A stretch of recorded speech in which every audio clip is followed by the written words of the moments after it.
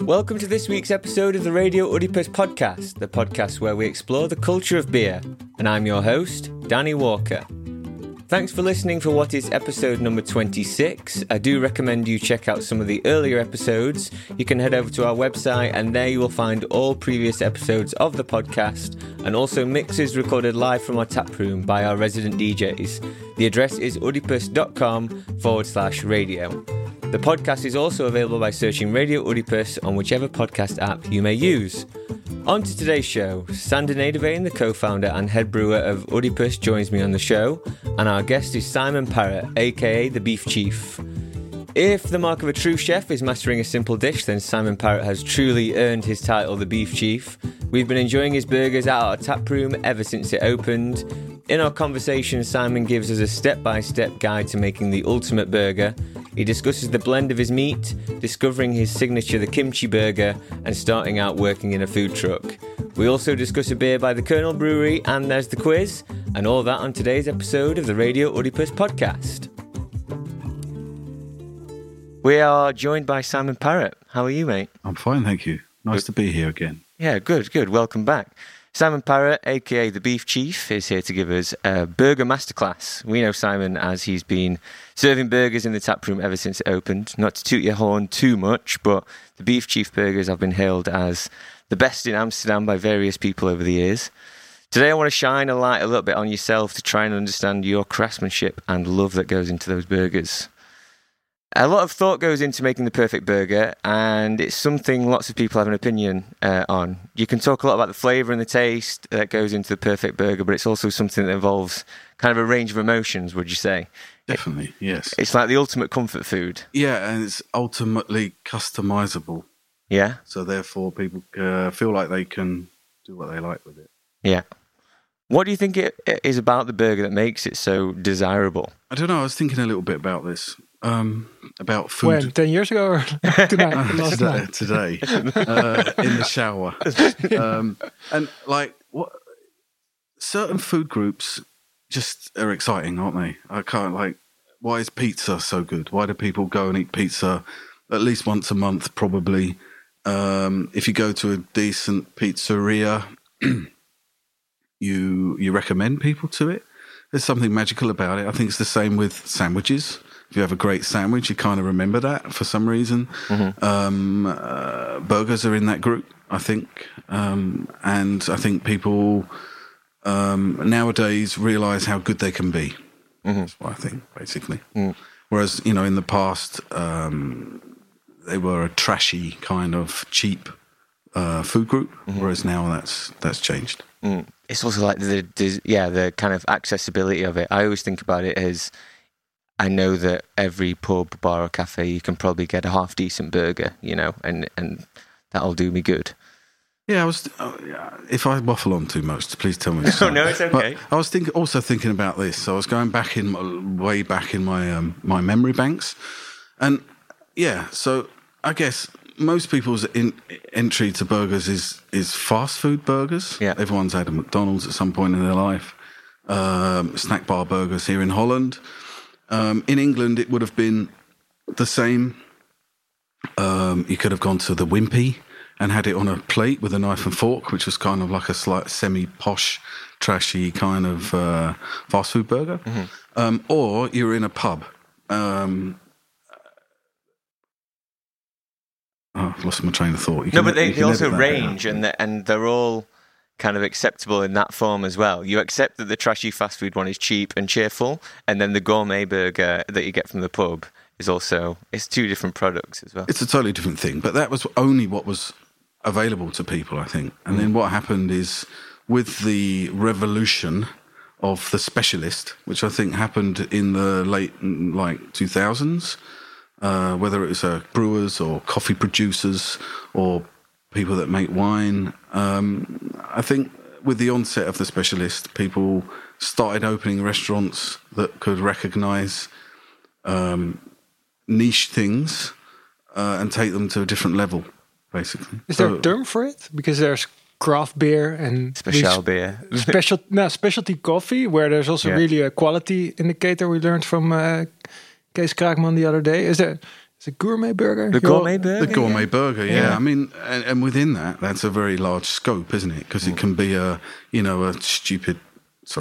can be a ridiculous burger with gold leaf painted on the top of it to try and make it expensive. Or it can be something that isn't, pared down but considered ingredients. And I think that's where the gourmet part is, isn't it? So, yeah, I think that came... Is that a term you use? Would you call your burgers? It's not as cool as craft, is it? I mean, like a craft brewery sounds quite impressive, doesn't it? We're also struggling to find a Dutch word for it, I guess. Craft beer. Yeah. No, Ambachtelijk. but yeah, that doesn't sound right, does it? It's the same as ambachtelijk sounds like gourmet to me. I don't think it's something... Yeah, it's slightly off-putting, maybe. What do you call it? We call our beers also often lekker beer. It's just Yeah. tasty, lekker.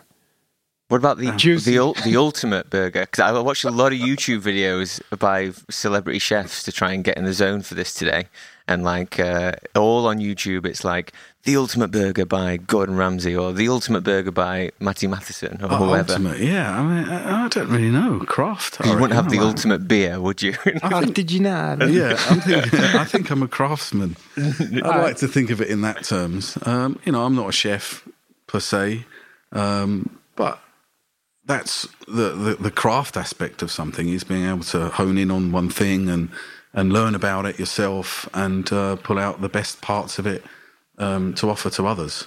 Exactly. You don't have to grow coffee beans to know how to make a great cup of coffee. But there's quite a lot in between that you can control. Yeah. And it's the same with brewing. I think there's a lot of comparisons that can be drawn with. I also think food trucks helped a lot. Yeah. So whilst it's become something I think in the time that we live in now a bit uncool, I think. During the revolution of the start of the trend, which was kind of in 2012, 2013, 2014, when you guys were also starting off selling beer and representing at events, food trucks were around. You met stupid people like me who were prepared to stand all day in Greece and talk rubbish to people about the finer points of making burgers. I think that also helped to turn people on to specialists, you see. I can imagine that was pretty tough work, actually trying to stand out against different food trucks as well. How, kind of important was that in your journey to where you are now? Well, when I started, there wasn't very many food trucks. Yeah. I think I was just in the right place at the right time. I happened to be introduced to a food truck in Berlin before I left in 2012, and they were making Mexican food, and it blew me away a little bit. They had a very, very basic sort of setup in their pretzel van that was still painted with pretzels on the side of it, and but they were San Franciscan couple, had been exposed an awful lot to Mexican food, Californian style, and they could reproduce it. So they were making really, really exciting burritos and taco plates, and it didn't matter what their background was. The guy was a computer programmer, but he just knew how to make a killer taco. Yeah, and I think that's the honesty of a food truck. Yeah, is that it enabled people that weren't necessarily, because the gastronomy in general is chefs. To be careful what I say here, but they think a lot of themselves, in my opinion. Yeah, and they're known to have an opinion, aren't they, chefs? Yeah. And they school themselves really well, and they go and eat this in there, and truffles from Piedmont or where, and that's not the bare bones of it, of a food truck, which is standing in front of someone, often putting yourself through some kind of pain for your craft. I always remember in the winter, it's not very nice because, you stand in front of quite a hot grill, but your head's cold. And if you have a cold head, there's no grease coming off the grill. I remember times when my eyelashes were white from beef lard. Which is it's not very nice, is it? But, hopefully, along the way, someone tells you look stupid, so you can clean your face a bit. But ultimately, it's you're talking directly to the people. You get an immediate reaction. You must know that. That was the fun of all those early days of all those festivals we did, Sander, is that, you could give someone a burger and see what their reaction was. You could give them a drink, see what their reaction was. You could just measure it directly, and that feeds back into the energy of what you're doing, doesn't it? And it's quite practical in building what you were doing, I guess, a little bit, because you could put X burger on the menu and then see that it actually isn't very well received, and then you go, okay, well, the next time we do a food food event, we're not going to put that burger on there, and you can constantly tweak what you do, I guess. Definitely. Is that how it works? Yeah, and we were quite ambitious in the beginning with the truck. We had like a 6-burger menu, which, in the small confines of the Citroen truck that we were working in, there's not much storage space. There was a bit of refrigerated space, but not very much. So if you wanted to be, in the true nature of a truck on the road and portable, it limited what you could take. So very soon we realised that 6 burgers was too many. So we then pared it down to 2. Mm-hmm. We never went down the vegetarian route from the truck because we always felt, we have a grill and the air and the chef was covered in beef. Mm-hmm. So we decided that to try and legitimately sell something that was vegetarian from the truck, it just wasn't worth or possible. I couldn't stand behind it. Mm-hmm. So we just did a simple option.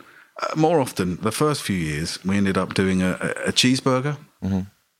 accessible to everybody, and the kimchi burger, which is my Achilles heel. Yeah. That I can no longer shake off. I have to be making until the day that I die. They'll be served at my funeral, probably. Yeah, I have a question that I was going to ask you a bit later about, because I mentioned all these YouTube videos that I watched, and it seems like everyone that makes the ultimate burger has almost a signature. Would you say the kimchi burger would be your signature? Yeah, definitely. Yeah. Oh, God damn it! All right, come on. No, I mean, I understand why. That actually, from a point of view of the practicalities of making the burger, it's super easy to make. I mean, that burger's, once you've got all the ingredients together, the reason why we settled on that burger is because we could get a reaction from people because it was something they hadn't tasted very much. Kimchi in general, let alone in a burger form. So it gave us a sort of exotic option, and it's super easy to make. So that actually, if you've got a 50-meter queue, which that happened really early on with the truck, we didn't really expect the reaction that we got from people. So when you're under pressure and you've got to churn these things out, you need a simple thing to make. So the kimchi burger ticked all those boxes. All those. Also, boxes. I think it coincided a bit with the growth of the slow food movement, I guess, or that's what I saw when we were at festivals. But also has to do, I guess, then with the honesty, right? That you mentioned being in a food truck, and then also the gained popularity of fermented foods. And definitely at that time, a lot of people, they ate kimchi for the first time from our food truck. That's what they hadn't had kimchi before, or really they didn't really know. We had to come up with all these very basic terms of describing what it was. Mostly, we would say it's Korean sauerkraut. For want of a better description. And on the burger in context, it acts like a pickle, like a relish, and it's not then easy to understand that you have fatty meat, you have a cheese, you have a rich mayonnaise sauce. You need something to cut through it, which is why burgers have pickles in general, and kimchi just offered the same kind of structure to the burger, but with it not being so predictable. But it was very nice to talk to people about kimchi, and with all this modern, I sound old again when I say that, but when people talk about reappropriating things, I think we were really lucky that we weren't making Korean food. We were really making something that was our own, but just with something that we'd kind of gathered on our travels, if you know what I mean. Yeah, where did that idea come from to put kimchi on it? Because I've pretty much, if it was 10 years ago, it's well before this trend that it's in now. Every Tom, Dick and Harry knows what kimchi is now, but maybe 10 years ago, not so. I probably didn't. No. Where did you first discover kimchi and think it was good on a burger? Yeah, when I moved to Berlin, I moved into a flat on a street called Pappelallee, which is in Prenzlauer Berg, and directly across from our flat was a pretty nondescript looking restaurant called Core. And when I say nondescript, it wasn't flashy. It had a very small sign outside with some, what I thought was Chinese writing on the window. and a very small menu of things that I didn't know what it was. And I also hadn't been exposed really to Korean food at that time. And then I started a business down the road and would often walk home late at night, and the restaurant was always open. One day I wandered in there, and actually it turned out to be like the most awesome place ever. It was very typical Berlin, sort of Altbau ground floor. They had a kitchen at the front and a small restaurant, and then this enormous Korean family lived at the back. No way. Which you could like see them if you went, like when you got to know them, you could tell like, oh, he's having a shower and kind of thing, wandering around in their slippers, literally. But the grandma used to make the kimchi, and then I think we had like bulgogi. I don't know if you know what this is, but it's it's a beef short rib cut across the bone, often served in a lettuce taco style that you roll up and you eat. So it's like a carb-free taco. Right, say that. And it's garnished with kimchi.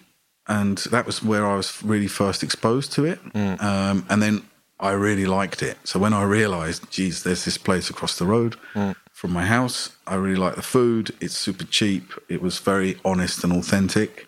I got to know them because I was literally their neighbour. And that was where I was really turned on to Korean food. So, introduction to kimchi. And then I have a friend, Gene Suing, who's from St. Louis. He's American. He thinks he makes a great burger. And there was always a bit of rivalry. A friend of mine lived in a house that had a garden, which is quite a rare thing in Berlin. So whenever the sun shone, we, like maniacs, went out and barbecued. Oh, nice. So we would go out with a portable record player and drink beer and make burgers or whatever we were making on the grill. But burgers were the thing because it became competitive, because Gino from America thought he had the great burger. Yeah. So we'd all take some stuff there. And one day I bought some kimchi from the restaurant across the road. Right. And took it there and made a burger. Ah, okay. And actually, the burger that I made in that garden, and I didn't know that I would end up making a living from it, like at the time. It was just fun. But the burger I made in that garden, I took mayonnaise, I took sambal, I took lime juice, and I took some sesame oil, and I made a samurai mayonnaise with it, which is what we make now for the burger. It doesn't need anything more than that. And I think that's like with burgers, you have to be quite restrained, don't you? Yeah. You don't want to go too far. And in my opinion, it's about balance of taste. It's, tasting all the ingredients you use. But anyway, so that the burger that we made in the garden is pretty much what we make now. The framework for the future. Yeah. Nice. I mean, the cheese is a little bit different, and that is also like a happy coincidence. So I came I left Berlin, and then I decided I was going to start a food truck. I was going to be a taco truck. It was going to, because I was really into these guys that I'd met in Berlin that were making these San Franciscan things. It was going to be called Gonzo Taco. And I'd gone quite a long way down the route of thinking about how to do it and designing logos and things like that. And then a friend of my partner's said, how many do you need to sell a day to make money? So I was like, I don't know. And then I was like, like 400. And he was like, no one in Holland knows. This was like in 2012. No one knows what a taco is. Yeah. Like the only Mexican we have really here is, if you live in the city, you had Los Pilones, the average Mexican restaurant in Amsterdam. There was nothing else. There was Tacomundo, which is like real trashy and not good. Yeah. So he was like, are you prepared for the education process you need to go through with turning people onto what Mexican food is, what a taco is? And I was like, oh, wow, I didn't think of that. And I want to make money and I start a business and have success. And he said, you should consider if it's the right thing to do. Yeah. So I looked around a bit and I realized that there was a bit of a burger revolution going on in the world. There's a lot of new burger restaurants opening in London particularly. And I went there and I ate a few of them. Mm-hmm. And I was pretty excited about Where was the standout spot in London? Well, I really like. It's a chain now, but Byron Burger when they first started, it's quite a big You chain. see them in like all the train stations and stuff now as well. They're very successful. I mean, they have like hundreds of sites now. Yeah. But in 2012, they were just kind of starting off. I believe there was a pub called in West London. I went there once. It was like a pilgrimage, and it was called the Admiral Codrington. Okay, and Very in British the chef, name. It is, and another British name. The chef was called Fred Smith, right? Okay, and he was absolutely famous in London for making this crazy burger. So we went and we ate in this pub this like exceptional burger that was super simple. It wasn't a complicated thing. It's just good bread, good meat, and someone that cared about making it good. Yeah. And it blew me away. And I thought, wow, everyone eats burgers. Let's make burgers. Yeah. So then we changed the name, changed our idea and tact a little bit, and came up with a new name. We felt it had to be sort of catchy and rhyme a bit because it stays in your head. Yeah. And we built the truck, but the reason why I'm saying all this is because the first event I ever did, when I moved to Amsterdam, to Holland, I lived in Leiden. Mm-hmm. I used to drink in a small pub there called the Bonte Koe. I assume there's quite a lot of pubs called the Bonte Koe in Holland, but this particular pub is in an old butcher shop. The story goes that the guy that he built this butcher shop, which has got these beautiful sort of Delft tiles on the wall, and then he died, and he never opened the butcher shop. No way. And someone opened a cafe in it because it looked so beautiful. And this is where this pub is. So I live around the corner in Leiden. I used to go and drink there. And the guy that owned the bar was a massive Soft Machine fan, this band from Kent. And so we struck up a lot of conversations. And they had a cheese on offer, like as cubed cheese, like a pub snack. Yeah. And every year to support the farm that they bought their cheese from, they did a small event on the farm with a bluegrass band when the cows were released back into the field. I think a lot of cheese farmers do this. But when they release the cows back into the field after the winter, because in the winter they don't make cheese because these farmers, they just think that it should be pasture-fed, grass-fed cattle.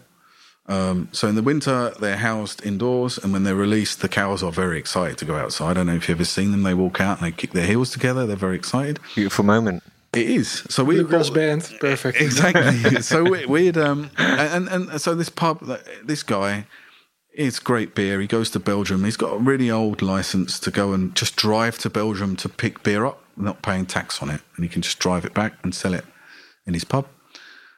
He puts several taps there, and he invites all his friends and the people that drink in the bar, and everyone goes to the farm, drinks some beers, blah, blah, blah. So I have a truck that wasn't built.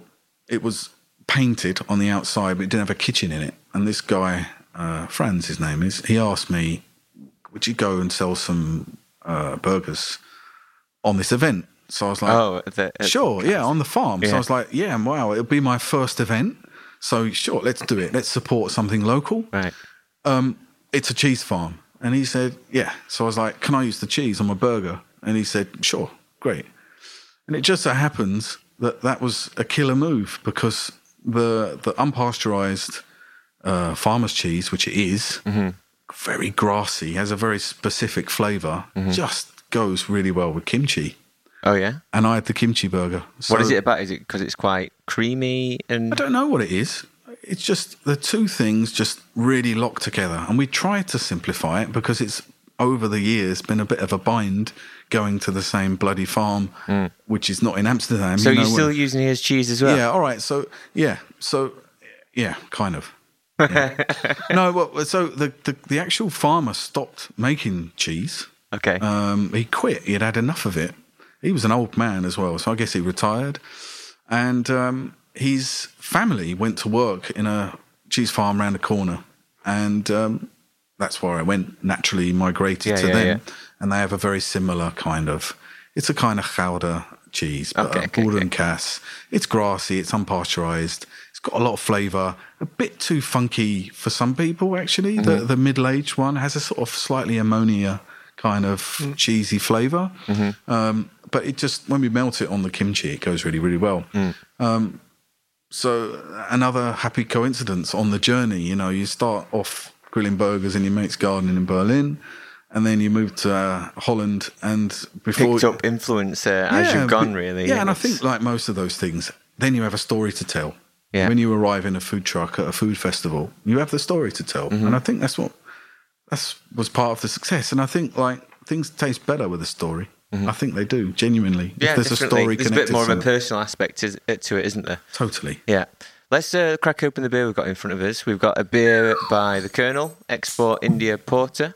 It's porter season now. So the Colonel are from London, quite a well-known modern craft brewery. 6.1%. Let's, we'll talk about this as we go, but I want to kind of dive into the specifics of the burger with you, Simon. You've already said quite a lot already, but let's discuss the patty. What is like the key element in there? What goes in your patty? What's in there? Again, there's many different ways of doing it. I believe that if you use good meat, you don't need to cover it with any seasonings. Only season it when it hits the grill. So in our patty, we use a chuck and a brisket, which is a classic American brand, American blend. Blend, yeah. And then fat content comes into play, and that's the hardest bit because too little fat, without putting a binding agent in your burger, which could be breadcrumbs or egg white or something like that. You need the right fat content to create the glue to hold it together. So a fat content of about 15% is kind of what's considered to be the best. And then there's different kinds of fat that you can use to generate flavour. So when we first started, we also used a short rib. So we had chuck brisket short rib in equal quantities with a 15% fat content. But what we found is that on the short rib, because the meat comes off the bone, there's a lot of... more flavour there, it's a bit more... Well, it's just harder for the butcher to trim. So all these nerve endings and these sinew, we call it in English, but the connective tissue between the bones is really hard and chewy. It's not very nice to get in a burger. And it takes quite an expert to be able to trim all the meat down lean enough to put it into the blend. And this is the other thing. So our meat is only ground once on a 5mm hole. Most burgers go through a smaller hole at least twice. Why is that? Because most burgers are not using specific cuts of meat. Okay. They're using any old things that were left over. Yeah. So you're preserving the quality of the meat there by getting good quality meat, I guess. Sure, and you lay it bare. If you're using all the leftovers that has all this rubbery sinew in, you have to grind it really, really small. Otherwise, you have a hard bit in your burger. So going the single grind route, also using a bigger hole, there's less room for error.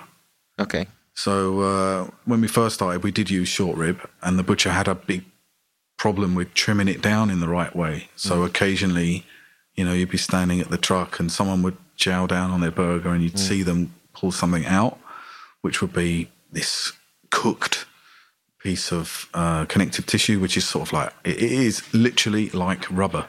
Really? So you don't want to chew on that, and it didn't make me feel very good watching people do that. So then we cut that out of our blend. And now, so it's chuck and brisket, 15% fat, but a percentage of that fat that we use is from bone marrow. So that creates an amazing, bone marrow has an amazing, because I guess it's incredibly high cholesterol. What flavours are you getting from the bone marrow? It's incredibly, animally, for want of a better description. It has that very beefy flavour that you get from suet and lard, basically. Yeah, deep and but also creamy, right? The texture. Creamy, that's a very important thing. It coats the mouth in a very specific way. It creates juiciness. And that's what we want in a good patty. I think so. Yeah. And like I know I had a lot of people berate me for not cooking medium or medium rare. I was never very motivated by that, actually. I always found that it didn't ever change the product for me. Whether something it was more medium, pink no, or... you know, and I know that some people like a rare steak, and a rare steak I also like myself. But in a burger, do you want rare meat with an origin that you don't know? It's ground meat, which means the outside becomes the inside, which is why there's all these rules about temperature and probing things. Mm-hmm.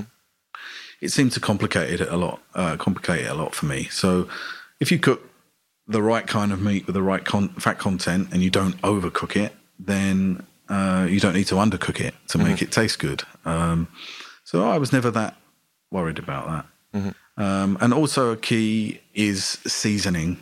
So if you introduce salt in the grinding process, it changes the texture of the meat.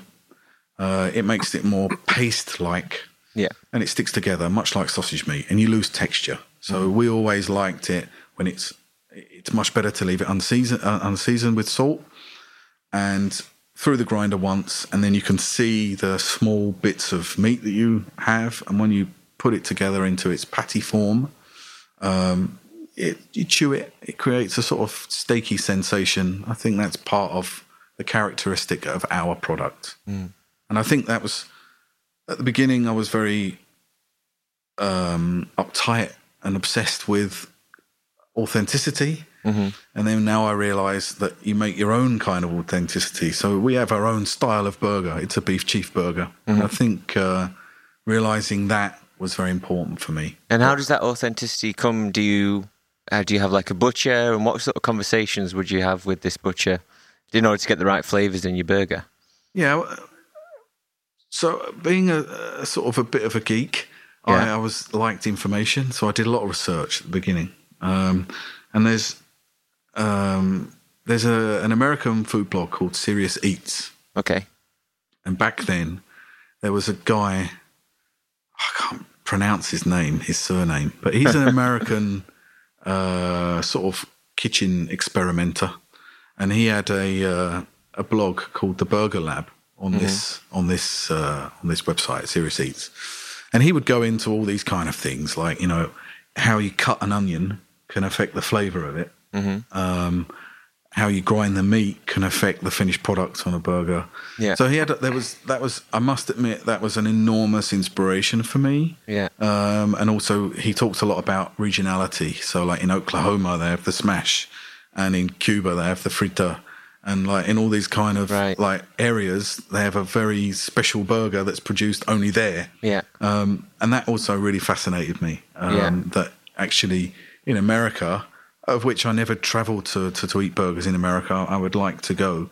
But the inspiration was there because each region had its own kind of stamp on that one thing, which is pretty constant. It's meat in bread, essentially. So you wanted to basically find your own here in the Netherlands, I guess, then? Yeah. And decide, you know, do you want to flame grill it?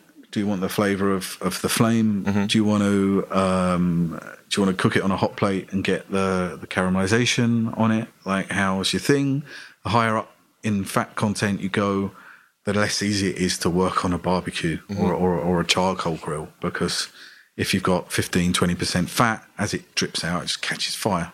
Yeah. So if you want the right fat content to create that mouth feel with the fat, you go down the route of a grill plate, of a flat top grill, because working with a barbecue is not possible.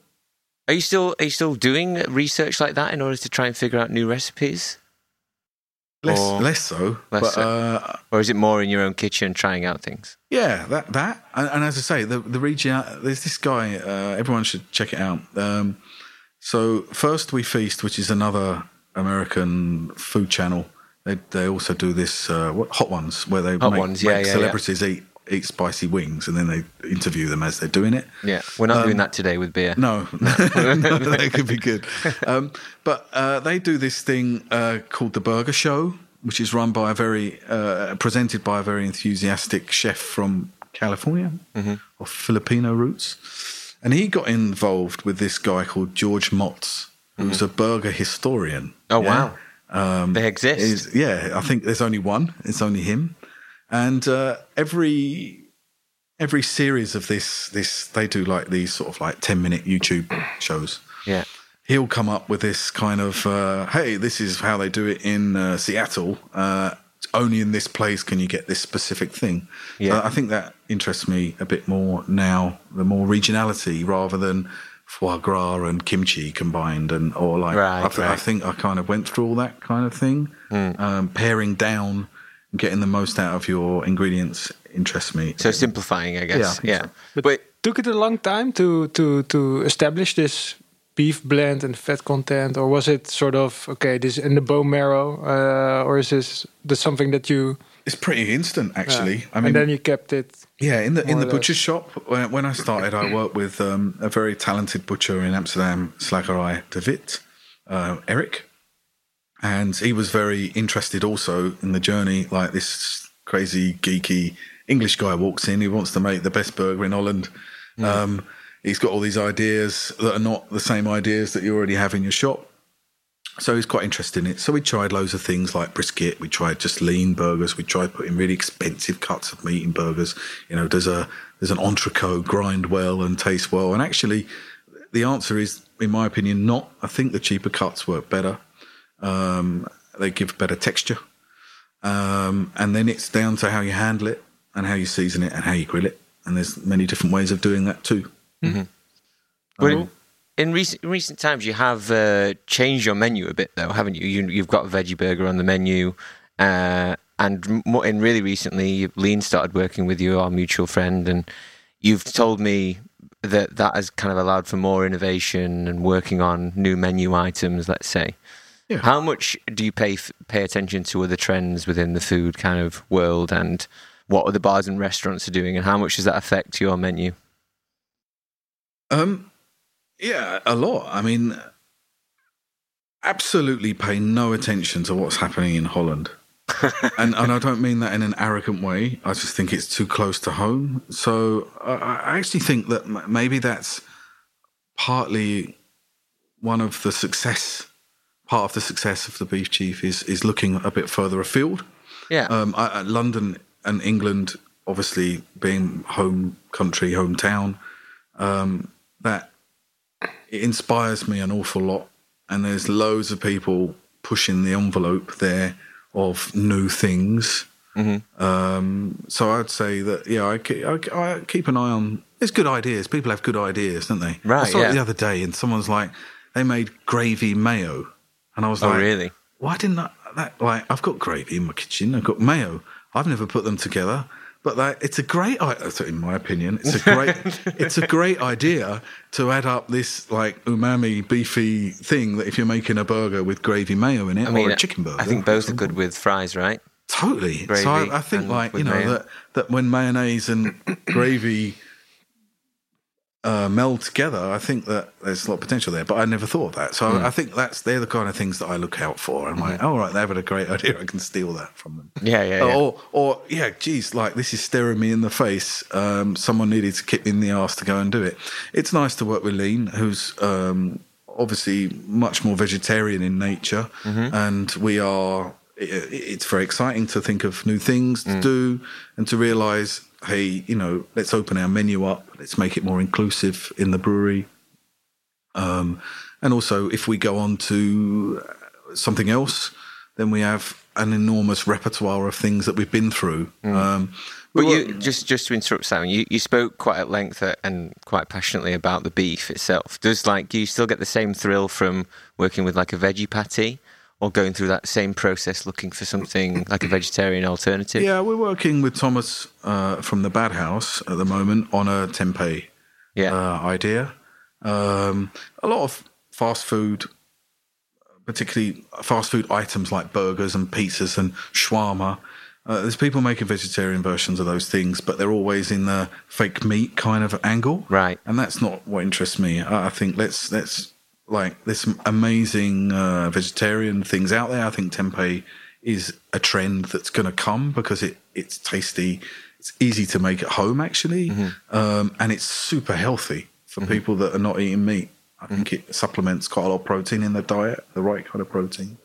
So I think like those things are much more interesting to me, to develop things. Again, it comes back down to fermentation as well, and that's also something that is interesting to you. Yeah, and all the time, but occasionally comes back of, oh yeah, look, great, let's ferment that, or let's go and do that, or let's make a hot sauce with fermented Trinidadian scorpion peppers and things like that, you know, and like, you know, you bring those things back in different ways and bring them onto your menu. That's what interests me a lot. And besides the kind of flavour aspect of these, or the processed nature of these fake meats, how do you view that rising that trend? Do you think there could ever be a time where the beef burger is not your number one option on your menu? Sure. I think like, you know, if that happens, I think it's a good thing that we've got to that place. Yeah. But I personally think that balance is very important. So on a menu, we need to reflect that also. We can't just be a meat restaurant. But likewise, people that are vegetarian and vegan, they need to realise if they come to a place called the Beef Chief, that's kind of a priority for us, meat. Likewise, with coming to the tap room and asking for wine, you know, it's just not that place. It's not represented in that place. So it's a fine line to walk. But yeah, I think like balance. So having a bit of everything for everyone. Yeah. Basically.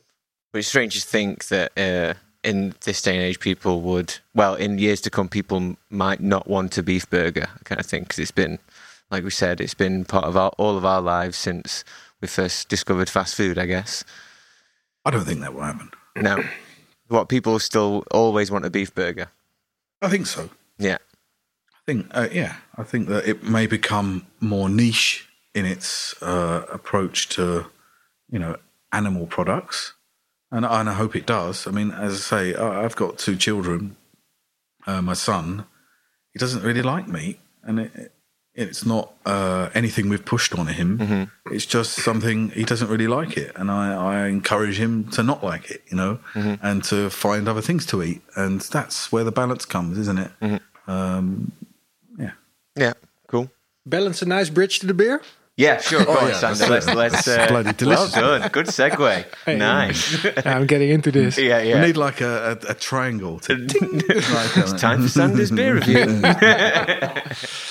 What do you think, Simon?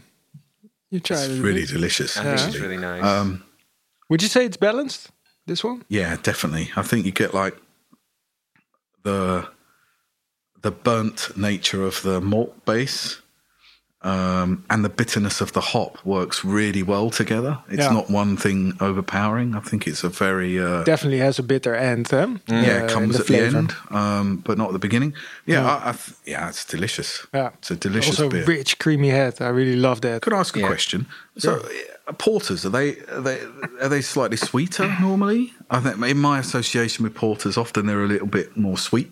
Yeah. What's the difference between a porter and a stout? Great question. There's a couple of answers possible. I think in the end, it really depends on the brewer's interpretation of it. Like historically speaking, there was a thing called porter, and stout was just an indicator of strength. So it was Guinness, the most famous stout, was actually Guinness extra stout porter, you know. Right, so a stout was just. You also had pale stouts so because stout was just being stronger, basically. Yeah. So porter was the dark beer, but I think nowadays, if you would ask me, if I design a porter recipe, I would go for more chocolatey, bready, toasty flavors. And aim for a bit more residual sugar. And a stout, I would make a bit drier and more coffee roasted flavors from the malts. So porter's then slightly less dark, slightly less black. This is, I think, a pretty dark example. The Colonel's Export India Porter. And I think also what makes this, I don't know, I think they based it on sort of old... old That's London what my notes recipes. say. Inspired by porter recipes of the 1850s that were sent to India with modern hopping regimes. Exactly. So Pacifica and Galaxy as hops and a lot of dry hops. I'm sure in this one the aroma is super fruity. And almost like a black IPA, or it is essentially, I would say, a black IPA. So dark, but also very much hop character. And then there's definitely the malt and the bitterness from the high hopping rates, which historically probably were also the case back in those days. Mm-hmm. Were you drinking many stouts and porters in your London days, Simon? Definitely. Yeah? Yeah, I was in the shop the other day and I bought some London Pride. And it's nice to see that every now and again. And also a very good beer, and the ESB, and I like the Fuller's beer and like the traditional ale-y kind of things that are on offer in England. Best bitter. Yeah, exactly. Yeah, me too. So let's talk sauce. Burgers cooking on the grill, let's say. Imagine it. How do we complement it? There's loads of different options that you could put on it. We spoke about a few and how you put kimchi on it. What is the ultimate sauce? Okay. Gravy mayo. Gravy mayo. That's a great image. Done. I'm having that. I mean, again, it's a very divisive subject. When I first started in the truck, we had some pretty hardcore followers, quite a lot of which were American. And there was one girl in particular who wanted to kill me because we were putting mayonnaise in the burgers. She said that's just got no place in a burger. Mayo? Yeah. Some people really hate ketchup. I mean, I'm also a little bit in that camp. I think it's very strong in flavour. I think it can easily overpower a lot of the ingredients in a burger. So you mix them together, you got burger sauce, right? Sure, yeah, with a few other things, mustard and horseradish and stuff like that. Yeah, sure. I mean, I don't really know. I think mustard works very well in a burger. Complements the beef, I guess. Yeah, and burger sauce, like something like a Russian dressing that they would use in a pastrami sandwich, which is kind of your classic ketchup, mayonnaise, mustard, paprika, apple cider vinegar, and horseradish kind of blend. That works really. That goes really well. We use that in the patty melt because it's savoury. And I think you don't want to clash too much with the kimchi and the. No, I mean the kimchi burger has a spiced mayo in it. We, in an attempt to never be standard, we put chipotle through the ketchup that we use in the cheeseburger that we made. Do you make all your sauces homemade? It depends. To make ketchup, you need a lot of tomatoes. Yeah. And when we were doing all the events, we would use 30 litres of ketchup in a day. No, that's ridiculous. In a weekend. It's impossible to keep up with that production. Like, really, it's a lot of constantly making ketchup. So then we took the view to some things. Yeah, we don't always make the sauces. Mayonnaise particularly. In the truck, with the temperature fluctuations of the cooling, who would take a chance with putting raw eggs in a mayonnaise and serving it? It's not worth it. So we always took mayonnaise and then we put gravy in it or sambal, or we made it our own, but we didn't necessarily feel the need to make from scratch all the sauces. Some sauces are great from scratch. Relishes and things like that, they're quite easy to make. And you make your kimchi, right? Yeah, all the kimchi we make. I mean, we make everything. The pickles. We don't always make sauces from scratch, but we certainly blend things together to create the sauce. Yeah. And if you ever go in the cool cell where we store all our stuff, Sandra will testify to this. There's like hundreds. Like we have like 15 or 20 different sauces that are constantly in stock for all the various products that we make, because one product has one sauce. And are you getting these ideas from looking at all these food blogs and then trying them out in your own kitchen? How much experimentation do you do with it? Eating things and figuring out, hey, we're making a burger with kimchi. We need a fatty aspect on top of the meat to complement the kimchi flavor. Okay, so then we look at sambals. We can put sambal through mayonnaise, instantly tastes nice. All right, how do we make it slightly different? Lime juice freshens it up. Sesame oil adds a kind of richness and nuttiness to it. And then you have something that is kind of universal. It goes really well on fries. Okay, then we have a product where we have synergy, where we can use one sauce on some fries and a burger.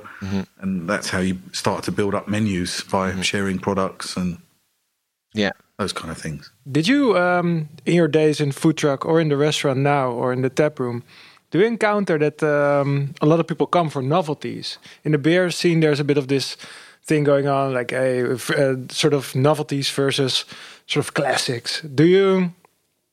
What's your opinion on that? Or what did you experience? Are people coming in for the thing you're known for, or the classics, or I think novelty, the things that pull people in? Yeah, so when we change the menu, always the most... Benno is there. He's definitely there. But always sort of... Shout out to Benno. We love you, Benno. Always the most outlandish kind of option becomes instantly the most popular.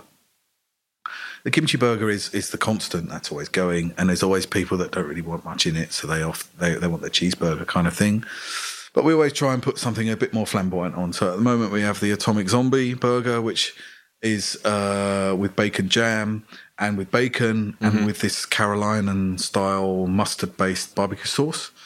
And that's the most popular thing. So people definitely want the pecan mud milkshake beer, which is like lots of those kind of gimmicks things. Again, great to have once or twice in your life, but that's not what you want. You want to come back to the thing the classic, porter or the IPA.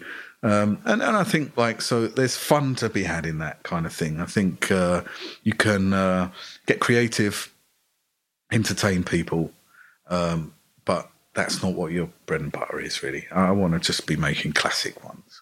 All right. Really. And as I say, if I ever open another restaurant, I think that will be the theme. We'll go down a classic route. We'll try and make really classical buffalo wings. We'll do poutines. We'll do simple burgers with simple things. I mean, actually, I have to say at this point with toppings, I hate bacon. I've got the real problem with bacon on burgers because it's just a default. So if you put bacon on a burger, everyone just orders it. Really? Is that what you found? Oh, it's just I stopped using it in the truck because of the greasy face thing. And bacon obviously is quite a lot of grease. So what we would do is in the truck we would start off by cooking off all the bacon crispy. But if you've ever cooked 5 kilos of bacon in a row, you will know how dirty it is. I can't say enough. It's bloody horrible. It's not very nice. So we went away from that. It was just too much hassle to clean the truck after you've cooked your bacon. And as I say, then you put bacon on the menu, everyone orders bacon because the default burger, I think, in every man's head is the bacon cheeseburger, which isn't a bad thing. And you can play around with that. You can braise the bacon. We did this dashi bacon thing that we like. We cook. We smoke bacon, then we put it in the oven in a dashi, made it a little bit fishy tasting, and then we cut it really thick because it was then braised more like a ham, and then grilled it and put it on top of the kimchi burger for one of the Oedipus beer festivals, I think. Oh, nice. So we're like playing around with it, but it's a dirty ingredient. Yeah. I always found you pay €12 a kilo for bacon. Yeah. And half of it you just scrape off and put in the bin because it's just fat. Yeah. And you thought there was better ways to do that? Yeah, I think so. Yeah, I think bacon. Let's move on and talk about the only piece we've not spoken about, I think, in the burger so far, which is the bun. What's special about your buns? Is the brioche bun still the way to go in making a good burger? Yeah. So again, in my opinion, I think a fortified bun, so something that's got a lot of fat in it, works much better. It toasts better and therefore retains moisture better. Yeah. And we don't want it falling apart. That's key to a non-messy burger. I'm going to name and shame. It was a big disappointment for me. So I remember going to London in 2013. There's a restaurant called the Hawksmoor, which is a very famous meat restaurant. Meat restaurant. There's one in Manchester as well. Oh, right, yeah. So they started off in London, but they have farms, and they farm their own meat. and it's all nose to tail kind of thing in there. And a great story. It's awesome. And they had like a £30 burger, £30 in currency, in currency, not in weight, money. And I was like super excited by this. It's like a Pulp Fiction moment. I want to have the £30 burger. Exactly. And like 2 bites in, it just disintegrated and fell on my plate. And I was like, "What? Why is that? That shouldn't happen, should it? Like, if you pay that much money, Big burger faux pas here. To glue it properly. Yeah. Exactly. It's not. It's not just about the meat, for crying out loud. That's a very large part of the flavour. Actually, the bread should complement in flavour, but not overpower. In America, the classic one is a potato bun made with potato starch flour, which is less known in Europe. But bakers do use it. It's just a flour substitute. And the brioche is mentioned a lot. I think a real brioche in its nature of a brioche is too milky. I think I got that right. And it doesn't soak up. It soaks up too much moisture. So I think most people talk about what they call a demi brioche, which is a kind of the same idea, but it substitutes some of the richness for water, which creates more stability. So ultimately, you want to toast it, get some caramelization. This was also a big point of discussion in the truck. People used to say, "You're burning the bread." I'm like, "No, we're just charring it." No, you're burning it. No, we're charring it. Why are you charring it? Well, that actually adds flavour. And I always was a firm believer that something that tasted toasty added this extra dimension to the burger. Of course it does. It's free flavour, man. I think so toasting's very important, becomes the barrier for the sauce soaking into the bun.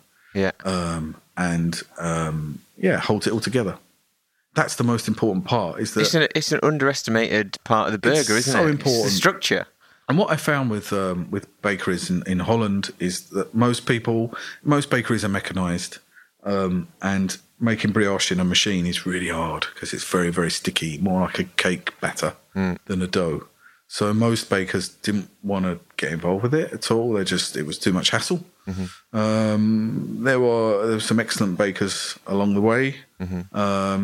And yeah, I think we have a pretty stable product. If you ask all my staff, and I agree with them, it's always different. It's the most unpredictable part of the product. It depends, like if it's hot in the bakery, or if the baker's got a hangover and he's paying attention, or like bread is a tough thing. I think bakers have a hard time of consistency. We had a whole episode about that. Yeah, we Sure, did. Yeah, I think Elaine would agree the same thing, that it's hard and it's a living product. So it's the hardest thing that we've found to keep like constant. Yeah, nice. And that's the hardest thing about like running a burger restaurant. I guess a lot of restaurants is the monotony of doing the same thing over and over. It's quite. I mean, you can find joy in repetition, definitely, but it is a bit boring. And actually, to keep something high quality and constant, you have to complain all the time to people like it's not good enough this week, we need it better, or you haven't done it this right, or still you haven't ground the meat, or you didn't mix the fat through it properly, or it's hard to keep something constant. It's a bit of a labour of love. I can imagine. Have you ever considered, I think you spoke about this before, but also with the example of the London restaurant, have you ever considered doing everything yourself and then just sell way less, or just once a month? Alexander question here. Get a farm with some cows, some grains. Yeah, I mean that would be that'd be a great project. When you're retired. But yeah, I have family to look after, so we need to make a living. So there's I think a lot of fast food is bought in cheap, really cheap, rock bottom buy-in, and sold for quite high prices. So I think we have quite a good approach to that kind of thing, of trying to keep something fun and enjoyable for ourselves, slightly progressive in the sense that we are, trying to find good producers. Also understanding, you know this, Sandro, when you start a business, you're super green to it all. You take on a lot of information that people tell you. You have to sort through that information to find out, is this true? Like, is this butcher just telling me this because he wants to sell this to me? There's a lot of talk about, cattle breeds and what they add to meat flavour. In Holland, there was this massive hype of this MRI, Mas Reinheitsel cow, which is very specific to a certain part of Holland.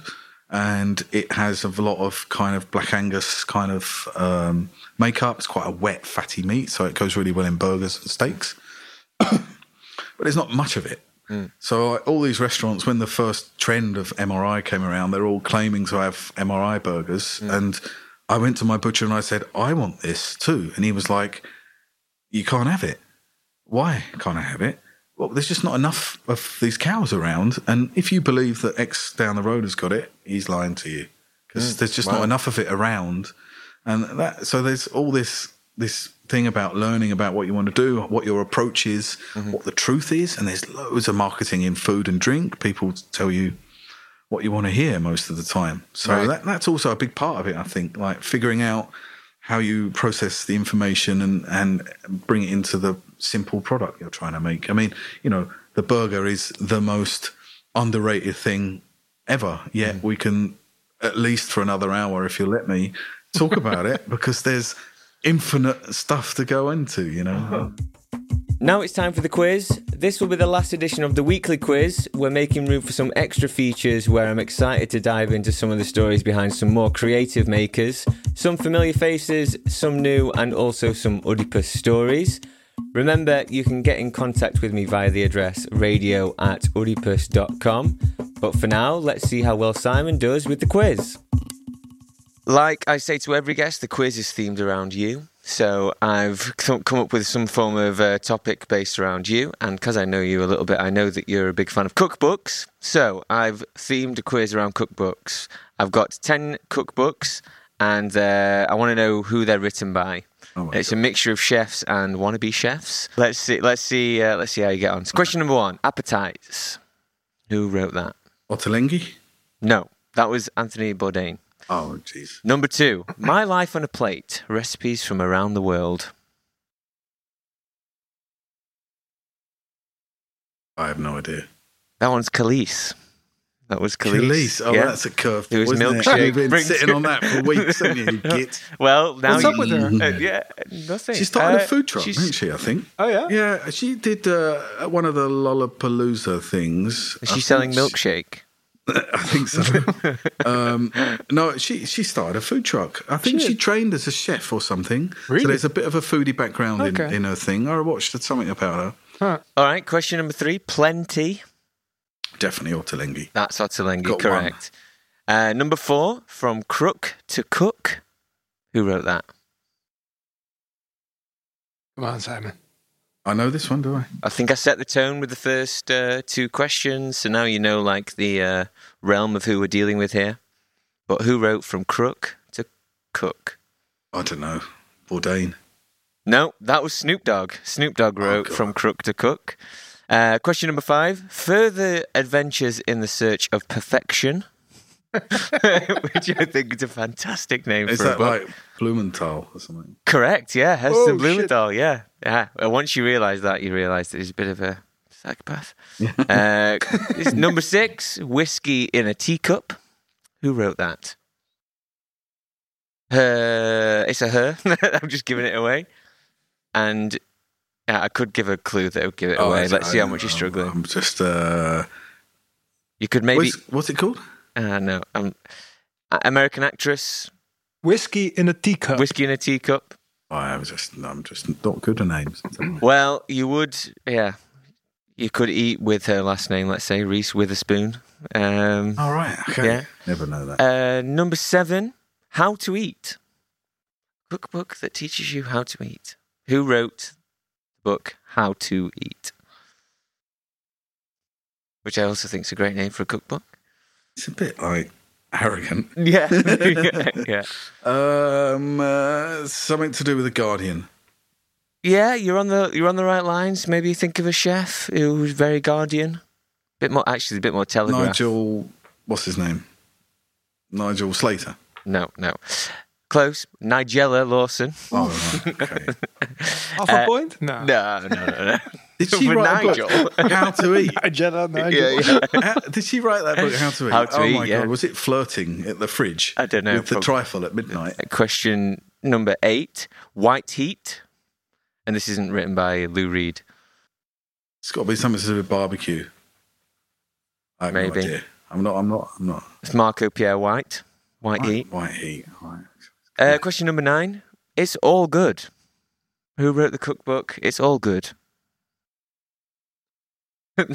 Every recipe in there is good. It's all good. It's all good. Not necessarily known for a cookery. Her. I've given you a couple of clues there. Just, yeah, but it could be any her in the world, isn't it? It's not really a clue, is it? I'd have no idea. Okay, that's Gwyneth Paltrow, who's also written a couple of other cookbooks. It's All Easy as well, and The Clean Plate. Okay. Yep. Also great names for cookbooks. And question number 10 is Momofuku. Yeah, it's Chang. Yeah, David Right. Chang. I've got 3 at least. Yeah, okay. So God. was it 3 out of 10, was it? 3 out of 10. I'd want to mention there is an honourable mention that goes to a book I would like to have included in this quiz, but the title kind of gave it away.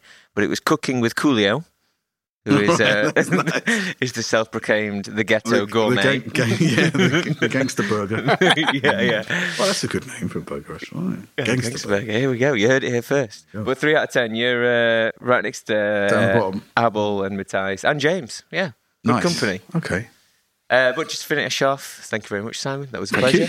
And thank Finish you, my Simon. beer. It doesn't happen all the time. It goes in so It's easy. very delicious beer, eh? It's also a good daytime. Oh yeah. So one more thing before we go. Where can people get your burgers at the moment? So I was on holiday last week, so we are regrouping and we're going to start some delivery in North, but we're going to come up with some ideas with you guys, Oedipus, for some kits, which we hopefully will be able to distribute a little bit better this time. I think that was the hardest thing, distribution last time, getting them out into the city rather than just sitting here in North. And we are thinking about doing something called Feast Chief. Ooh.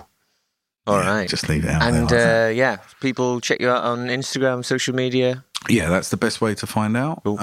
Yeah, we might do some special things on a Friday and Saturday, Nice. cooked and then delivered to your door. All right, nice one. All right, you heard it here first. All right. Thank you very much, guys. Thank you. Thank you. Thanks for tuning in to another episode of the Radio Oedipus podcast. A big thanks to Simon and also to Sander. Head over to the Beef Chief Instagram and website to get hold of some of his juicy burgers. He's doing DIY burger kits at the moment, so hopefully you feel inspired after listening to the Beef Chief himself. You can find all episodes of the show on our website, oedipus.com/radio, and by searching Radio Oedipus on your podcast app. If you use Spotify or Apple Podcasts, make sure you like and subscribe to keep up to date. The music on today's show is written and composed by the one and only Ola I Music. And tune in next time for more explorations into the culture of beer.